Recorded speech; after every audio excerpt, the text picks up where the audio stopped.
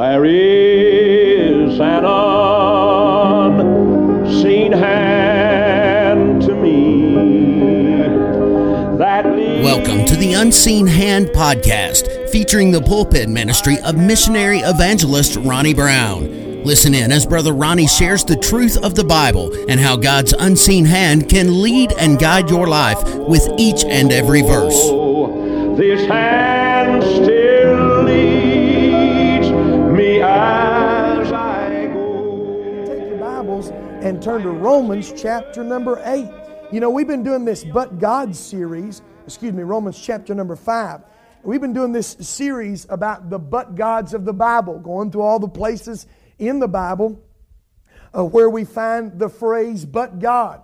And we've kind of subtitled it Where God Interrupts. And God's always interrupting things in our lives out of His will and out of His plan. Oftentimes our plans are contrary to His, but God, He interrupts those things. And so when I started this series, one of probably the most familiar with everybody of the but gods is what will be our primary text today. Romans chapter number 5 and verse 8. You probably can quote it, but let's all stand and read God's Word. Romans chapter number 5 and look at I tell you what, we'll start reading in verse 6. Actually, verse 6. Verse 8 is our target there, but let's start reading at verse 6. Romans 5 and verse 6. For when we were yet without strength, in due time Christ died for the ungodly. For scarcely for a righteous man will one die, yet peradventure for a good man some would even dare to die. But look at verse 8. But God commendeth His love toward us, in that while we were yet sinners, Christ died for us. Much more than now, being now justified by His blood, we shall be saved from wrath through Him. For if when we were enemies, we were reconciled to God by the death of His Son, much more being reconciled, we shall be saved by His life. Look at verse 11. And not only so, but we also joy in God through our Lord Jesus Christ, by whom we have now received the atonement. But God commendeth His love toward us. You can be seated. Let's look at where God interrupts our helpless estate.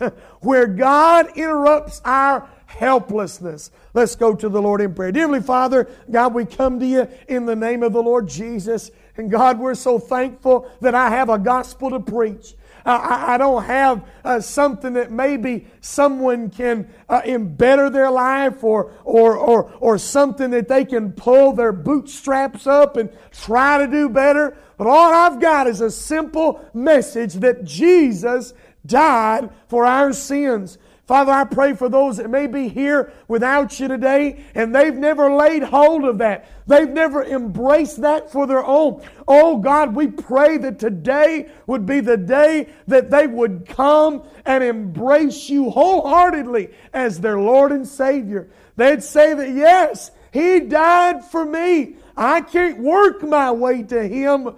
Oh, but He died in my place. Father, we pray for those that are here that have laid hold of that. We pray that You would renew a fresh glimpse of that great love for which You showed on Calvary's cross for us. Oh God, get me out of the way. And I pray that You would help me to preach, that You'd preach through me what You'd have to say in the truth of Your love. We ask this in Jesus' precious name. Amen and amen.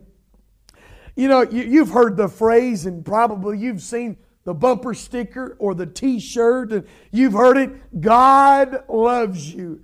You know, we live in a world where a lot of times that's that people just kind of let that go by, and they don't really stop and think about it. I'll never forget when I believe it was down at the jail one time, witnessing to a fella trying to bring him to the Lord Jesus, and I said, God loves you.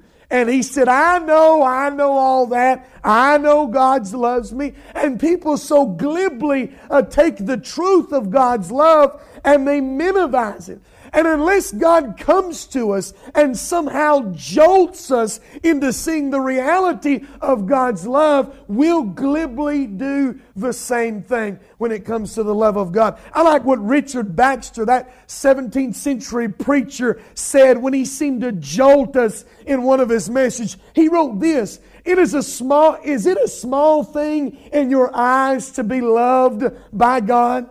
To be the son, the spouse, the love, the delight of the King of glory? Christian, believe this and think about it. You will be eternally embraced in the arms of the love which is from everlasting and will extend to everlasting, of the love which brought the Son of God's love from heaven to earth, from earth to the cross, from the cross to the grave, and from the grave to glory. That love which was weary, hungry, tempted, scorned, scourged, buffeted, spat upon, crucified, and pierced, which fasted, prayed, taught, healed, wept, sweated, bled, and died. That love will eternally embrace you. Oh, as the songwriter wrote, "O love of God, how rich and pure, how measureless and strong, it shall forevermore endure, the saints and angels' song." You know, even more amazing than God's love is the object of God's love. That God would set His affections on another than the sinful, rebellious men, women, boys, and girls that populate this globe. Souls that were powerless to enjoy fellowship with God because of our depraved and sinful nature. God set His love on us, sinful creatures. But God interrupted our helpless estate. God interrupted our sinful condition, and out of His great love made a way, a path to know Him and experience His love. You see, every one of us are in a helpless, sinful condition. A condition that will ensure a guilty verdict before a holy a God and of His judgment. But this God of judgment is also merciful. And in these verses, I want you to see the greatness of the love of God. But God commendeth His love toward us. The first thing I want you to see is the sight of God's love. You ever heard people say seeing is believing? Well, here in these verses, we're given a sight, a picture, a vision of what God's love is. Well, what do we see when we look at the love of God? Well, in verse 6, we see an unrestricted love. Look at verse 6.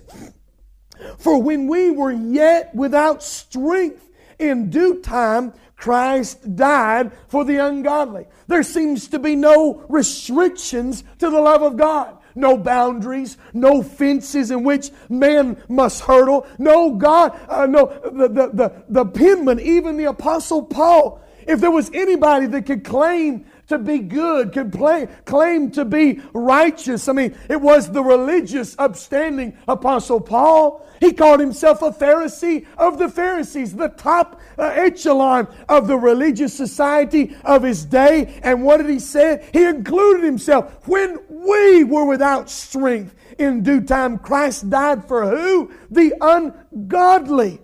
The ungodly. He counted himself with the ungodly. Ungodly, that word ungodly indicates completely the opposite of God. Completely. However, He is good and loving and wonderful. We are depraved and sinful and rebellious. Everything good about Him, we are completely the opposite. Yet God in love offered up His Son on the altar of the cross for all of us. It's unrestricted. When we were without strength, when we were without any ability to endear ourselves to the love of God, to find a place of refuge in His presence, we were powerless to do so on our own. Yet God sent His Son so that we could know the love of God. An unrestricted love. No restrictions on God's love. And then an unrivaled love. An unrivaled love. Look at verse 7. It says, "For scarcely for a righteous man will one die, yet peradventure for a good man some would even dare to die.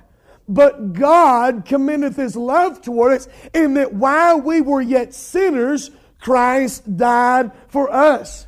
Around the everyday life of the president, there is a group of men that follow him around that are called the Secret Service agents. How many ever saw the Secret Service agents? They got the little microphone in their wrist, and they got the dark sunglasses on. They're always watching. They're always looking. These men have committed their lives for the sole purpose of protecting the president, even so far as to throw themselves in the path of an oncoming bullet to save a president, to save this man of prestige, this man of notoriety.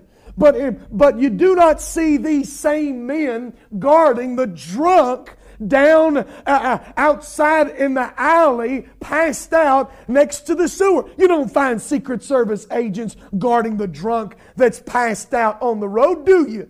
No, you wouldn't find that. You wouldn't find someone willing to throw themselves before a bullet to protect the drunk on the street. You see, that's what verse 7 is telling us. Scarcely for a righteous man will one die. There's hardly anybody that would die in the place of a righteous man. Yet peradventure, even for a good man, some would even dare to die. Like those Secret Service agents, for this good man or this president, they would hurl themselves in front of a bullet. But God, when we were yet sinners, God in Christ Jesus, when we were depraved, rebellious, blasphemers that were going 90 miles an hour away from God, yet God sent His Son to die in our stead. He took the bullet of Calvary, the judgment of God in Himself on our behalf.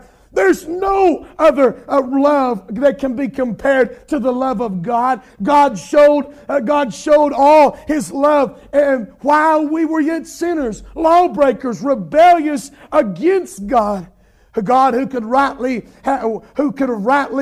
those folks who rightly deserve the judgment and the wrath of God became objects of His divine love. Comes down to what Jesus said in Matthew 9:13. "I came not to call the righteous, but sinners unto repentance." They came to Him and, he's a winebibber. He's a drunkard, a friend of sinners. Well, my friend, the Pharisees are right. Jesus is a friend of sinners. Jesus laid down His life on the behalf of those that were lost, that were doomed and damned under the judgment of God. And it's an unrivaled love. It's an unrestricted love. Oh, the sight of the love of God. Not only the sight of the love of God, but the substance of the love of God. Look at verse 9. "Much more then, being now justified by His blood, we shall be saved from wrath through Him. For if when we were enemies, we were reconciled to God by the death of His Son." The substance of God's love is in the Son that was given. You see, Jesus is the very expression of the love of God. You men, listen up. Listen up. Saturday is, guess what? It's Valentine's Day. There ought to be some kind of, because of societal pressures on us men, there ought to be some kind of substance, some kind of manifestation of our love. Whether it be chocolates or roses or whatever the case may be, and little shining things that goes on earrings and neck around their neck, whether it be that. Well, listen, the very expression of the love of God is seen in the Lord Jesus Christ, the very Son of God. That is the expression of God's love. God says, I love the sinful mankind. I love the world, and so I'm giving you my Son, the best that heaven had to offer. You see, first of all, on this substance of God's love, we see the life of His Son for us. The life of His Son for us. You see, we stood guilty before God. separated in a line to receive. We stood in a line to receive the punishment, the just deserts for our sin. But the perfect life of Jesus was given for us upon the cross of Calvary. I like how one author wrote it.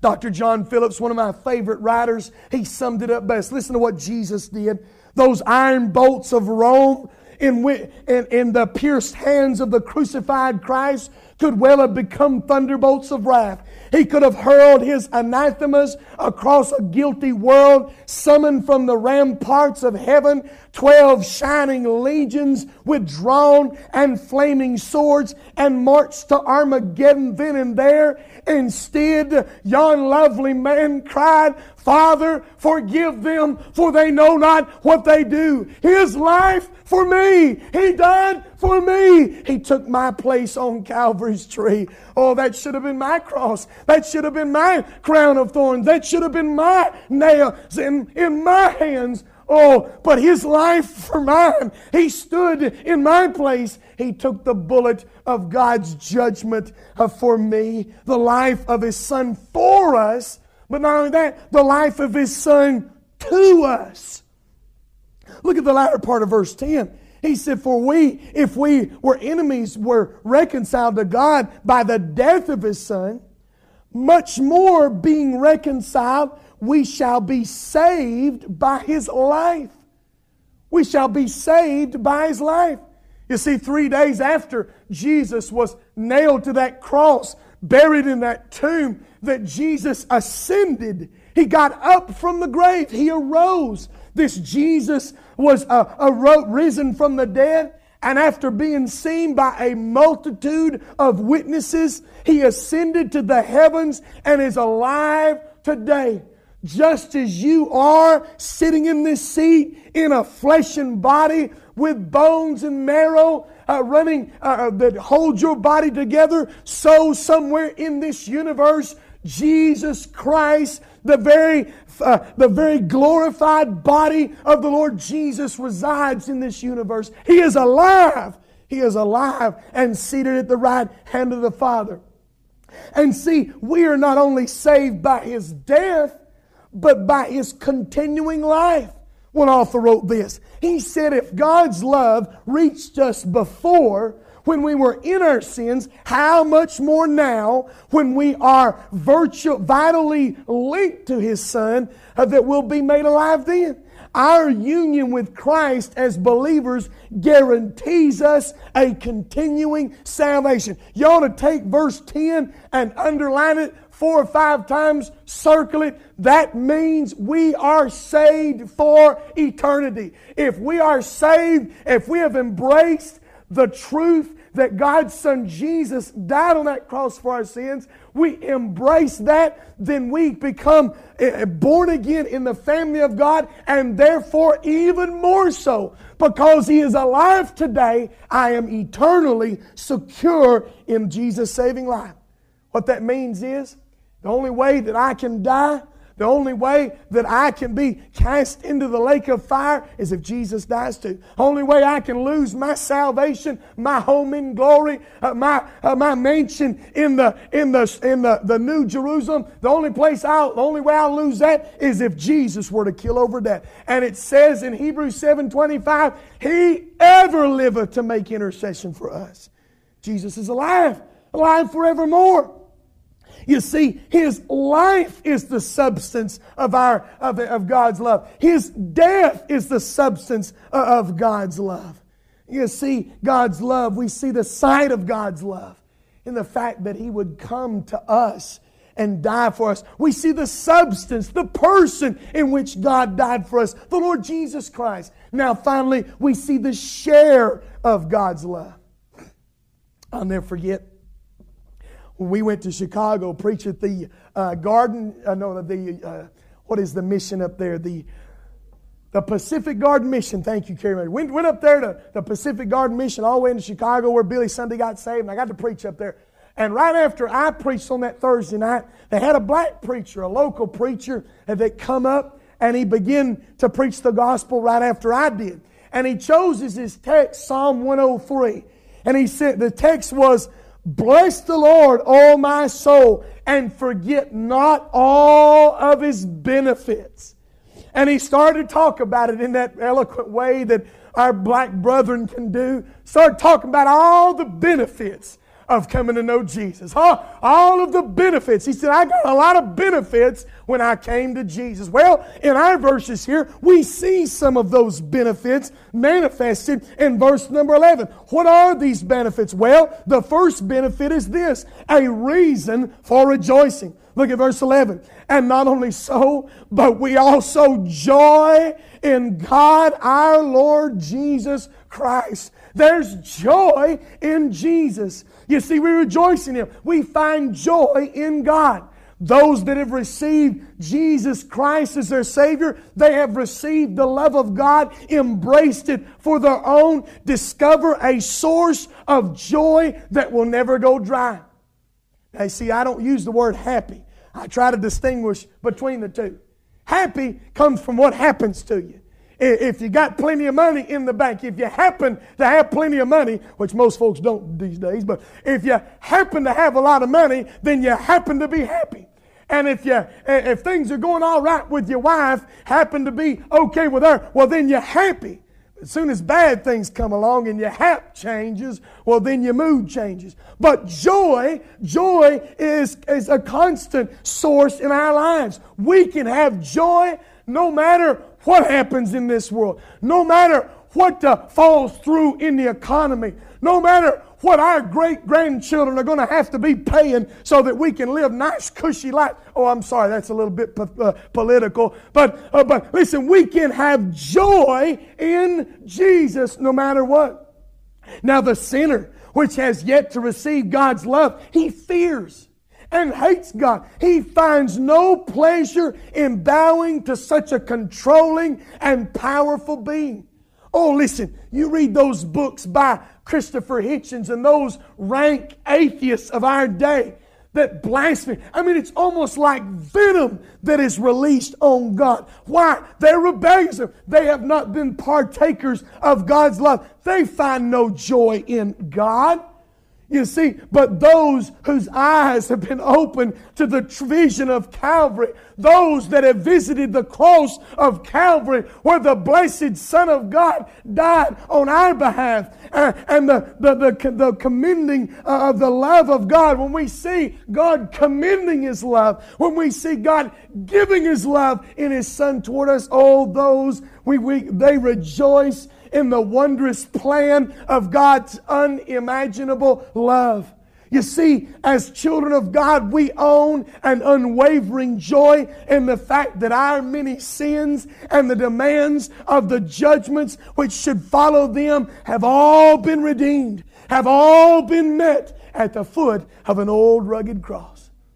Oh, listen, it doesn't take long when I sit down and maybe recall my life and recall the scenes of my life. It doesn't take long to run to places of depravity and sin that would shame me to no end if it were publicly known. It doesn't take long for me to run to places where the debauchery of my life would sink me to new depths of depression and shame. But it doesn't take long to run to those and run to Calvary and run to the cross, and there God is satisfied. The debt's been paid in full. Oh, I long for the day when I pay off my house in Trenton and I have to pay that pay. I long for the day to see that note to say stamped, paid in full, to be done away in. Oh, but in Christ Jesus, paid in full are my sins, past, present, and future. Oh, what great love God has bestowed upon us. That's enough to make every one of us do happy circles. You know what happy circles are? I got a little Chihuahua dog, and I love my Chihuahua dog, Zoe. Little old bitty thing, half pint of a dog. And when I come home from work, she's so happy to see me that she runs around in circles. And she runs around all over the house. I tell you what, to know that my sins have been paid in full, that I'll never meet the condemnation of God, makes me want to do happy circles. Makes me want to have joy in my life. It's paid in full. No more worrying and no more guilt and no more shame. Paid in full. Jesus paid it all. Oh, listen, what love God has given us, and that love translates into joy in our lives. Joy no matter what's going on. Joy no matter what happens to my kids. Joy no matter how my family turns out. I can have joy at the fact that my sins have been paid for. That Jesus Christ loved me and gave Himself for me on that cross. Thank God for the reason to rejoice. Not only a reason to rejoice, but a reception of reconciliation. Notice verse 11. It goes on to say, and not only so, but we also joy in God our Lord Jesus Christ, by whom we have now received the atonement. Atonement. What does the word atonement mean? You know, the word atonement you can find the meaning of the word atonement by breaking the word up into its syllables. It is basically, what it means is at one mint. Atonement. At one mint. It means the action by which two opposing parties are now in agreement. At one mint. Atonement. You see, through the love of God expressed in the crucifixion of His dear Son, we are now at one mint with God. March the 20th, 1994, as a 21-year-old rebellious college student, I bowed my head and received Jesus as my Savior. At that very moment, I had peace with God. Peace with God. No more animosity between me and God. No more looking at God and say, why are you so hard on me? Why is my conscience so heavy on me? Why are you trying to rule me? Why are you trying to break me? Now I have peace with God. At one. We've been made at one. In agreement. You see, the very same word, the Greek word there for atonement, translated atonement, in verse 11, is the very same word that is used in verse 10. Where it says we were reconciled. Reconciled. Ain't nothing more I hate than reconciling my checkbook. Oh, man. I hate it because we've always missed something. And there's always less money in the bank than what I think there is. But until those books are straightened out, I won't ever know. But see, that's what reconciliation is. That means that God's books and my books are settled. You see, God's books on me was filled with fornication, was filled with the wickedness of my life, was filled with my blasphemy, was filled with my hatred towards God. That's what God had on His books. On my books, I had nothing. I had no money to pay. I had no means by which I could pay off the books. But on March the 20th, 1994, God put in my account the righteousness of Jesus. Now my books say paid in full, and now they match God's books. God, through His dear Son, paid my sin debt. And now I owe nothing to the holiness and righteousness of God. Why? Because Jesus paid it on the cross in His blood. We who know Jesus Christ as our Savior live at peace with God. I think Colossians 1:20 puts it best, where it tells us God has made peace by the blood of His cross. You ever wanted to be at peace with God? Is there an unrest stirring in your soul? You need to be made right with God. You need to have peace with God and settle the whole matter. Settle the antagonism between you and God. The place to do that is the cross of Calvary. The place to do that is where God's manifested, where God's love was manifested. You see, it's where God interrupts our helpless condition. It's where God interrupts our helpless, sinful condition, is at an old, rugged cross. One author wrote this. He said, we can love our own and also the good and the gracious, but God loves the ungodly, the worst of sinners, the most bitter of blasphemers. Our part is to receive that love in His Son, our Savior, the Lord Jesus.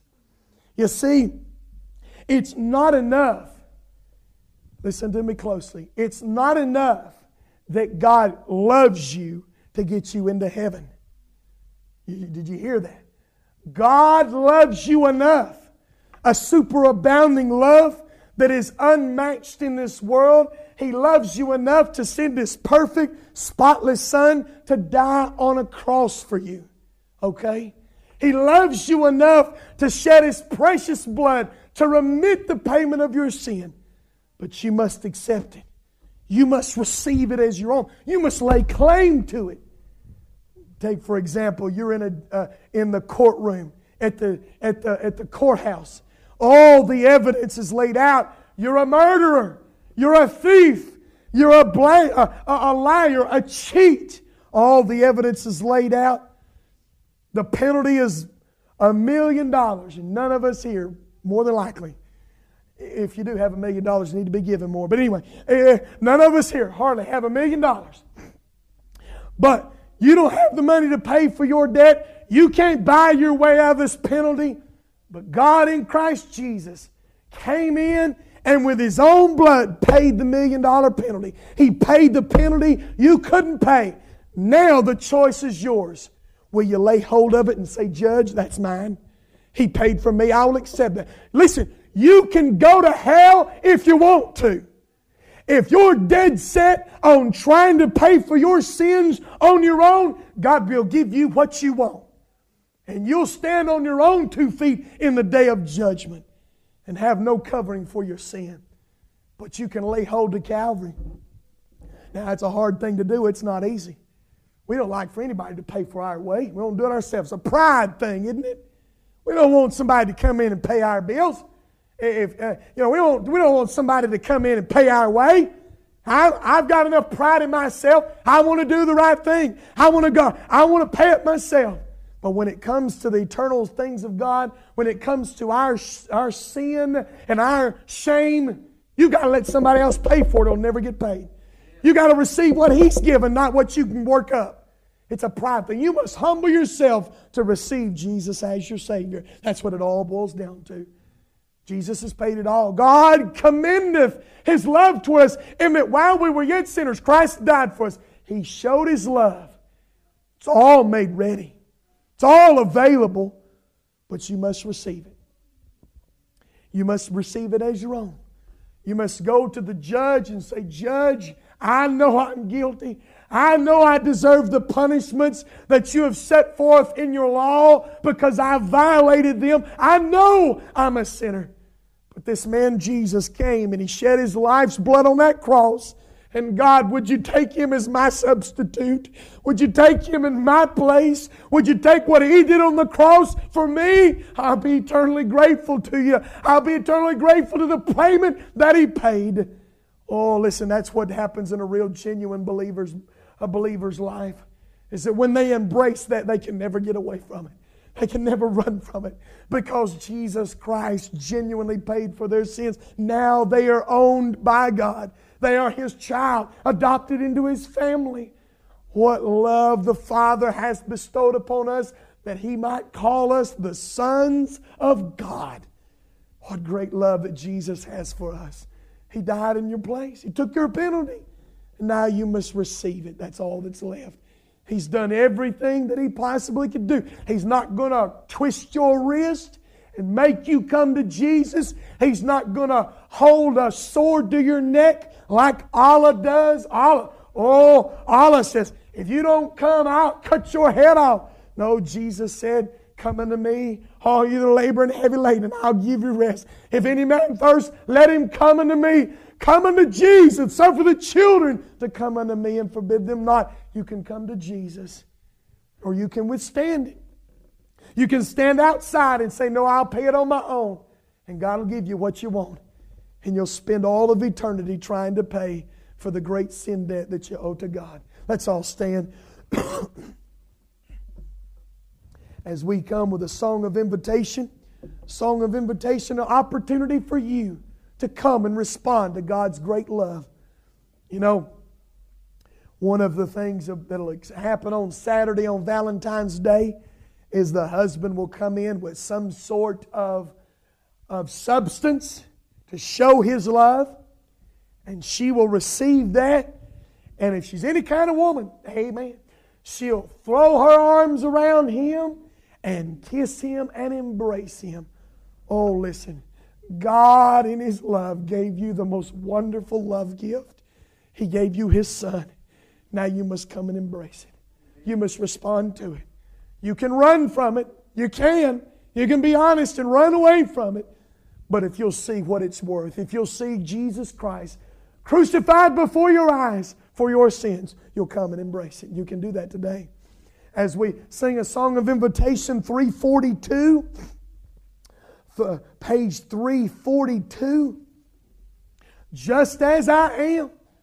Doesn't matter what condition you are. He said, for the ungodly, Christ died. For anybody. Paul included himself in that lot.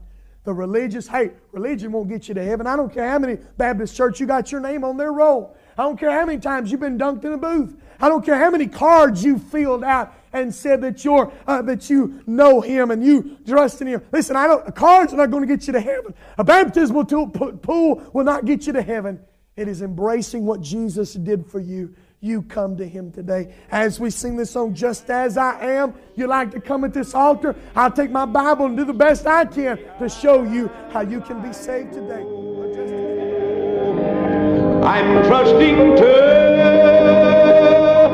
the unseen hand. We hope and pray that today's episode of the Unseen Hand podcast has been a help and blessing to you. For more information such as other podcasts, ministry helps, blog posts, previous sermons, or how to contact Brother Brown directly, just go to ronniebrown.net. Join us next time for another message from Brother Ronnie on the Unseen Hand podcast. Until then, may God's unseen hand gently guide you on your journey home. The unseen hand.